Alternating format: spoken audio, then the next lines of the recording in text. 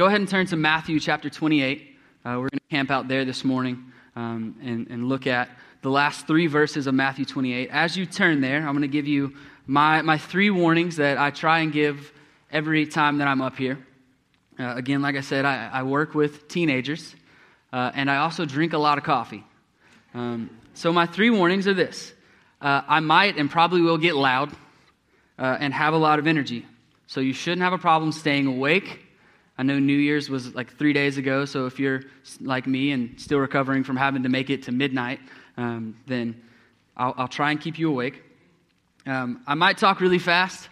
I get excited about things, and when that happens, I talk fast. So I'll try and slow that down a little bit. Again, students can normally catch on and keep going because they talk faster than I do. And then lastly, again, I work with teenagers, so I'm probably going to say a phrase or a word or someone's name, and you have no idea what I'm talking about. I'll try to explain that if I do, and if I don't, then ask me later or ask one of the teenagers in the room, and I'm sure they can probably tell you what I mean. Okay, everyone at Matthew 28 now? All right. So like I said, we're going to read the last three verses, and this is Jesus talking to his disciples. And starting in verse 18, he says, "All authority in heaven and on earth has been given to me. Go therefore and make disciples of all nations, baptizing them in the name of the Father, in the name of the Son, and in the name of the Holy Spirit, teaching them to observe all that I have commanded you. And behold, I am with you always to the end of the age." We all know this passage. Most of us probably know this passage. If I ask you what this passage is called, you'd probably say, the Great Commission, right? The Great Co-Mission. This is the mission that we are on. This is one of the last things that Jesus said before he ascended. So with the new year, starting a couple days ago, starting a new series today, and Dave and I were talking about what are we going to name the series, and Dave had this idea of it being the new year. We have a lot of resolutions, and we re-up on some things or renew some things. And so we started kind of hacking away at different things, and he was like, what are you thinking about? What do you want to start the new year off with? And I was like, let's renew. And so he was like, okay, what do you mean by that? And I said, let's renew the call that we have as believers. Us as Christians, what is the call that Jesus first and foremost tells us to do? And so we talked about renewing the Great Commission, renewing our hearts for this passage and challenging our church with it.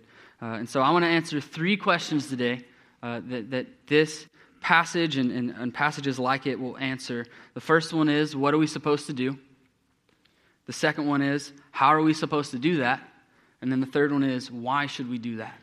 And so as we walk through this, my hope is that this passage, that renewing, getting a new, fresh look at this passage is going to spark in us a desire to see God's word go forth, to see that the message of the gospel go forth everywhere that we are.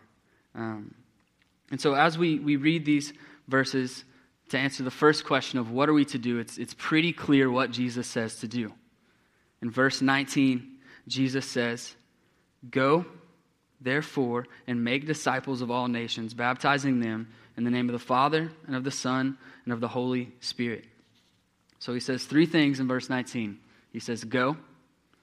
He says, make disciples. And he says, baptize them. Now notice all three of these things are very active verbs. Go. Like when you hear go, most of us think like move, or think of a car and you see the green light, it means go. So your car, you hit the gas and you move forward. If you're a kid, maybe you think of the game Red Light, Green Light. Has anyone ever played Red Light, Green Light? Right? If any kids were at VBS, we played it there. It was a lot of fun. So when someone says go in red light, green light, what do? You go, right? If they say go, you run. Like you're trying to get there as fast as you can, you're running. This is not my real run, I promise. But you go. Someone says stop, you stop. Jesus here says go, which implies for us a very active, moving command. And then he says make disciples. And I want to camp out here for just a second.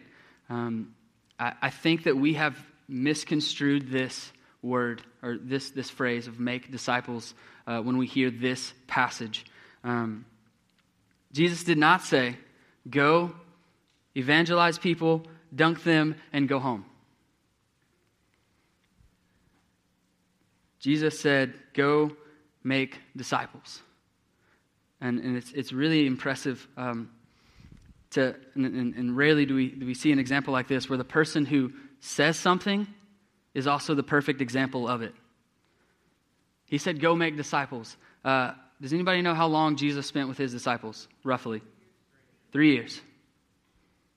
So for Jesus, making disciples was a 3-year process. And like, if you know anything about Peter, like he still probably needed some more at the end. Like after 3 years, Peter was still sticking his foot in his mouth all the time.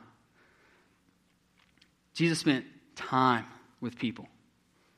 So going and making disciples was not just, hey, Jesus did this really cool thing. Here's a Bible. I hope you believe it and walk away. Like Jesus invested time. Fast forward to the Apostle Paul. The Apostle Paul planted churches all over the place. We have multiple letters in the Bible that he sent to different churches that he had helped start. And Paul was known in multiple churches that he went to for spending 10 plus years there. Some think he spent 14 years, 13 years. Like he spent time where he went. And so when Jesus says make disciples, it's not just a one and done, a quick, hey, here's a track and walk away. It's spending time, it's investing, and we'll get more into that in a second. And then the last thing he says is baptize them. We know that is one of the things that we do as an act of obedience as believers is once we become believers is we get baptized. And so we are to do that. And so what are we to do? We're to go, make disciples, and baptize them. And so there's our first question answered of what are we to do. The next question is how are we to do that? It's really easy just to say, hey, go make disciples. Like go do something. Go do this and then not say anything else about it. But I want to answer the question of how, because for so many people that's probably the biggest question. How do I do that? How do I make disciples? And here's one of the things that I've always kind of laughed at. I've heard students say it like I want to go on a mission trip. I want to do something. I want to like impact the lives of people. And I think for a lot of us, we think that we have to go on a mission trip to impact the lives of people, when the reality is that you're on a mission trip every single day. There's a famous theologian who said there's two types of people in the world. There's believers, and then there's the mission field. So there's all of us who are believers, who are brothers and sisters in Christ, and then those that aren't, like that's your mission field. You don't have to go somewhere else. Like your mission field is here. It's everywhere. You can make disciples in every place that you are, whether it's with your neighbors, with your coworkers, with your barista at Starbucks, or the guy that rings you up at Walmart or Target or wherever you like to grocery shop. If you're a parent, oh man, like you have little disciples, or if you have teenagers, bigger disciples. Like you have disciples, and those, they have to listen to you. So it's like built in, like they're there. They can't run away when you're taught. Well, they can, but normally they get in trouble for that. And so, but you have them there. Like if you're a parent, you have automatic, like your first disciples are the ones that are in your house, your kids.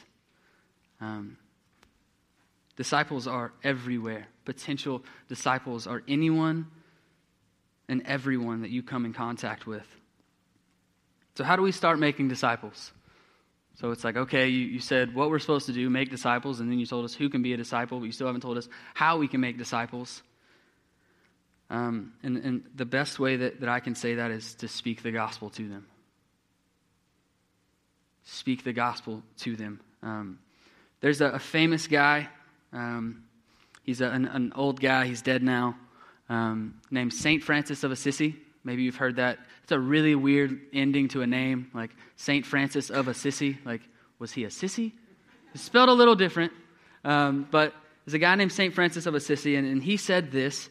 He said, preach the gospel always, and when necessary, use words. It's a really good idea in theory. Like, preach the gospel always. Like, in everything that you do, preach the gospel. And then he said, and when necessary, use words. That's not preaching the gospel. It's really great to do good things. But Jesus said, go, make disciples, baptize them. Verse 20, he said, teach them all of the things that I've taught you. It's a really, really good thing to do good things. But our faith is in no way a passive, I'm going to do good and sit back.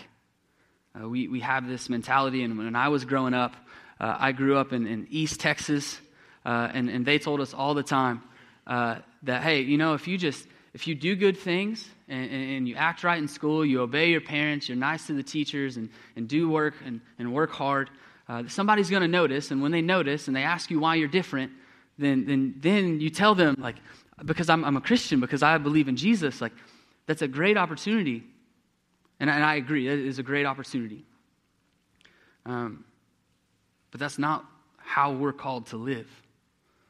That's not what we're called to do, because I think if we're honest, there's really, really nice people that aren't Christians.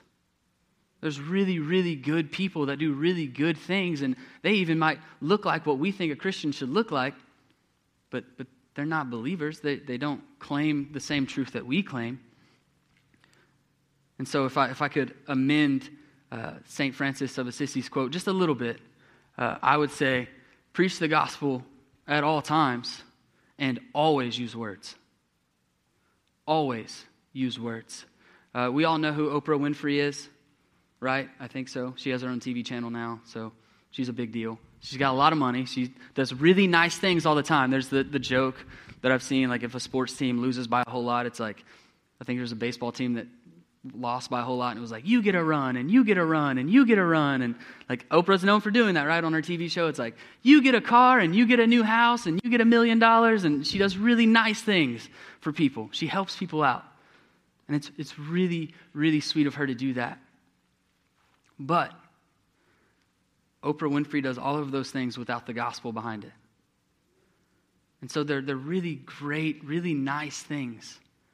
But if we do really great, really nice things, if we act really good and give people things and all of those things, but we don't give them the gospel behind it, and we're giving them good things, but we're not giving them eternal things. And that the things of this world will fade away, they will grow dim, and all that will be left are the eternal things. And so we can go on mission trips and we can dig water wells in Africa and help children in orphanages in South America and build houses in Mexico. But if we do all of those things and never preach the gospel, then all of those things, although good, and I would always encourage them, all of those things will be for nothing in the end, because those water wells will dry up. One day, those children in South America that are in orphanages will grow up and live their lives, and one day they will die, as we all will, and those houses in Mexico will one day, as everything else does, will crumble. And the only thing that would be left is eternity. And so for us, how do we make disciples? It's not by our silent actions, because our silent actions will not bring the gospel to people. It's by our active speaking the gospel so that people can hear it. And that's with everyone around us and every opportunity that we get from our next door neighbors. You know, if they're sick and they need their yard mowed or need dinner, give them dinner, mow their yard, and then share the gospel with them. With your barista at Starbucks, ask them a simple question as they're checking you out is, hey, what's faith look like to you? It's a really easy question to ask people. And most people, they'll try and give you an answer, or if they have an answer, they'll tell you what it is, and then it opens a really easy door to share. And so how do we make disciples? We engage our community and the people around us by actively and openly speaking and showing the gospel to them. They go hand in hand. Because if you just show someone the gospel and never speak it to them, they'll think you're a really good person. But if you speak the gospel and never show it to them, your life looks nothing like that, they'll think that you're a hypocrite. But if you do both of them together, if you're actively living out the gospel in your life and actively communicating the gospel to people, then they'll absolutely understand and know where you're coming from, at least. They'll know why you do what you do. And they'll know the reasons that you're doing it. They'll know the story of Jesus because you're actively telling them. The best example I know of this, of somebody today, is my buddy Garrett Holmes. He lives in Vancouver, British Columbia, Bob, Canada, and the Martins. Y'all are from Canada too. Forgot about that. He lives in Vancouver. If you know anything about Vancouver, it is a very, very, very lost city. I think they say it's 7% of evangelical Christian churches actually have a building. Maybe even less than that. The Christian population there is small.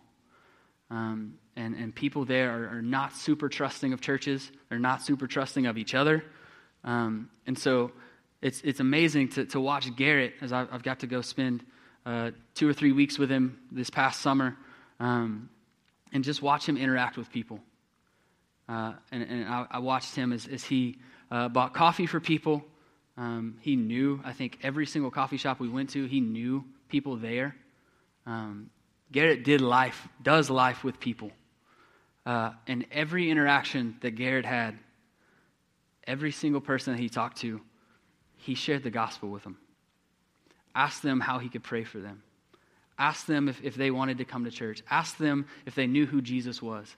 In every single conversation that he had, he worked the gospel into it. With every single person.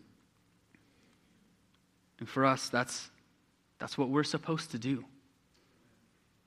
In every single relationship that we have, whether it's a short relationship that we've just started or we don't even know the person, or maybe it's somebody we've known for a long time, we're supposed to share the gospel with them in every way that we can. Audibly and by our works. So what are we supposed to do? We're supposed to share the gospel. How are we supposed to do it? Investing in the people that we're around and audibly speaking the gospel to them. And then the last question is why? Why do we have to do this? We live in the Bible Belt of all places. Every single person in Plano lives probably within 5 miles of a church, 3 miles of a church maybe. There are literally thousands of churches in Plano. It's insane. So why do we have to do it? Why can't people just walk into churches? Why can't people just, listen to the radio and hear it or any other way? And there's 3 reasons why. The first one is super simple, and it was the very first verse that we read. Matthew 28:18. Jesus said, "All authority in heaven and on earth has been given to me." So Jesus just said, every bit of authority over every single thing that you can think of, he has authority over it. So right after he said that to his disciples, then he gave them the Great Commission. If you're a parent, I'm sure you've asked your child to do something and their response is probably, "Why should I do that?" And sometimes your response is, "Because I said so. Because I told you so." And normally you're probably thinking in your head, "Oh my gosh, just do it." Why should we share the gospel with people? Because Jesus told us to. Because he said so. All authority in heaven and on earth is given to him. And he told you to do something. When he said, go, therefore, and make disciples, it is a command in the Greek.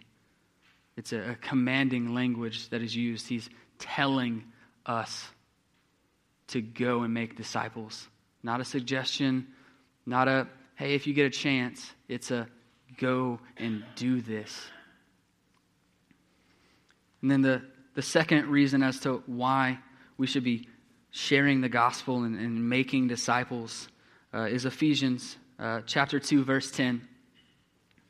The Apostle Paul, writing to the church in Ephesus, he says this. He says, for we are his workmanship, created in Christ Jesus for good works, which God prepared beforehand that we should walk in them. The second reason why we should be actively making disciples, sharing the gospel, is because we are made to do so. We are made to glorify God in everything that we do. And the biggest and best way that we can glorify him is by bringing more and more and more people to know him. We're made for this. We're made to communicate. And today we have 1.5 billion ways to do so. I can instant message someone on Facebook or on Twitter or on Instagram. There's this thing called Snapchat for the wiser generation. It's just where you can send a video to people back and forth or a picture back and forth. It's just a new thing that, I don't know, it's fun. It's cool. But we have so many ways of communicating today. But we're also, my generation, the millennials are also one of the least communicative people, relationship-wise. We're really bad at it.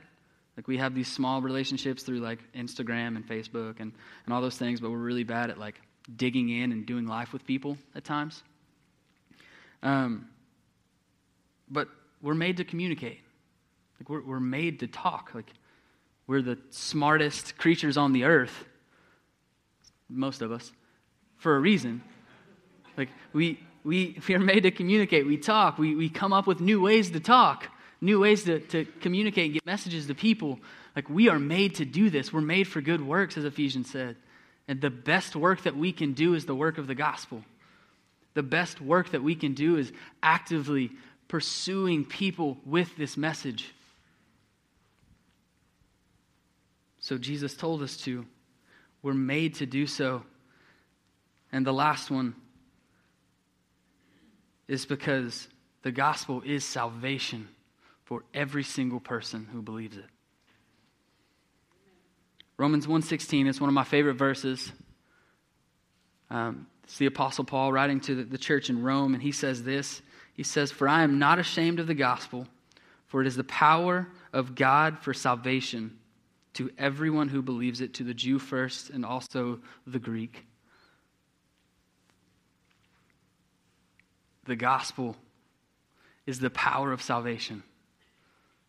The gospel, someone knowing and accepting the gospel, is the difference in eternity apart from God and eternity with God. Amen. So for us, why should we preach the gospel? 1, because Jesus told us to. 2, because we're made to. But 3, it's the difference in eternity for someone. It's someone spending eternity with God in the presence of God, and the difference in someone spending eternity apart from him.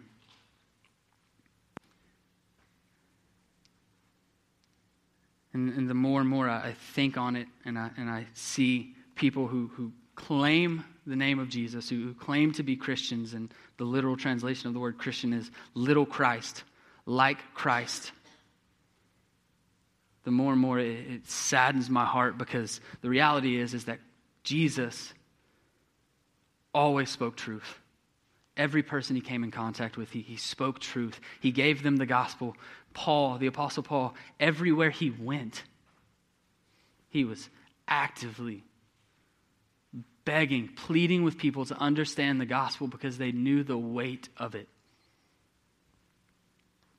And for us who claim to be Christians and we shy away from it, it's just hard sometimes. I had a student once tell me that it's just awkward. And we've joked about it. It was a different church, different student, not one of ours. But we've joked about it now, and I'm like, if the Apostle Paul came back and heard you say that it's just awkward to share the gospel with somebody, one, he would go, what does that even mean? Like, what is awkward? Because I'm pretty sure he was one of those people that just nothing's awkward. Like, he's just like, here you go. And after you explained to him what the gospel was, I'm sure he would have a very sad look, maybe even a very frustrated look. And he would probably say, that's your reason for not sharing the truth of Scripture, the gospel with someone. And he would probably say, I was stoned almost to death. They drug him outside of a city because they thought he was dead after they stoned him for preaching the gospel. He was beaten twice, almost to the point of death, shipwrecked, thrown in prison, all of these things. He would lay them out before you and say, and you won't because it's awkward. Awkward. Even today, there are people around the world losing their lives.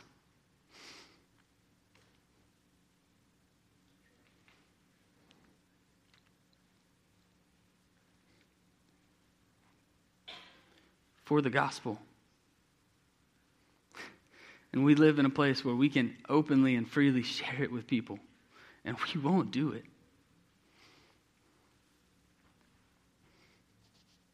Because it's awkward, or somebody might not like me. But it's salvation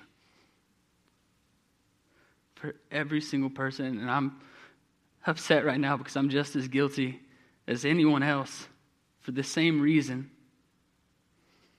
We don't share because it's awkward or it's uncomfortable. But it's literally heaven or hell for someone. One of my favorite quotes in the world is, how much do you have to hate someone not to give them the gospel? If you think it's true, if you think that Jesus is who he said he was, that this Bible is absolute truth, but you won't share the gospel with them, you have to hate them.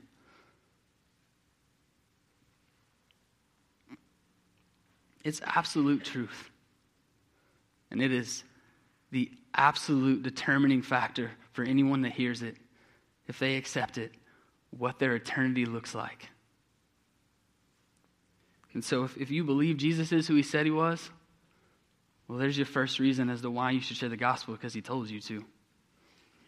If you believe that you are who the Bible says that you are as a believer, well, there's your second reason, because you're made to do so.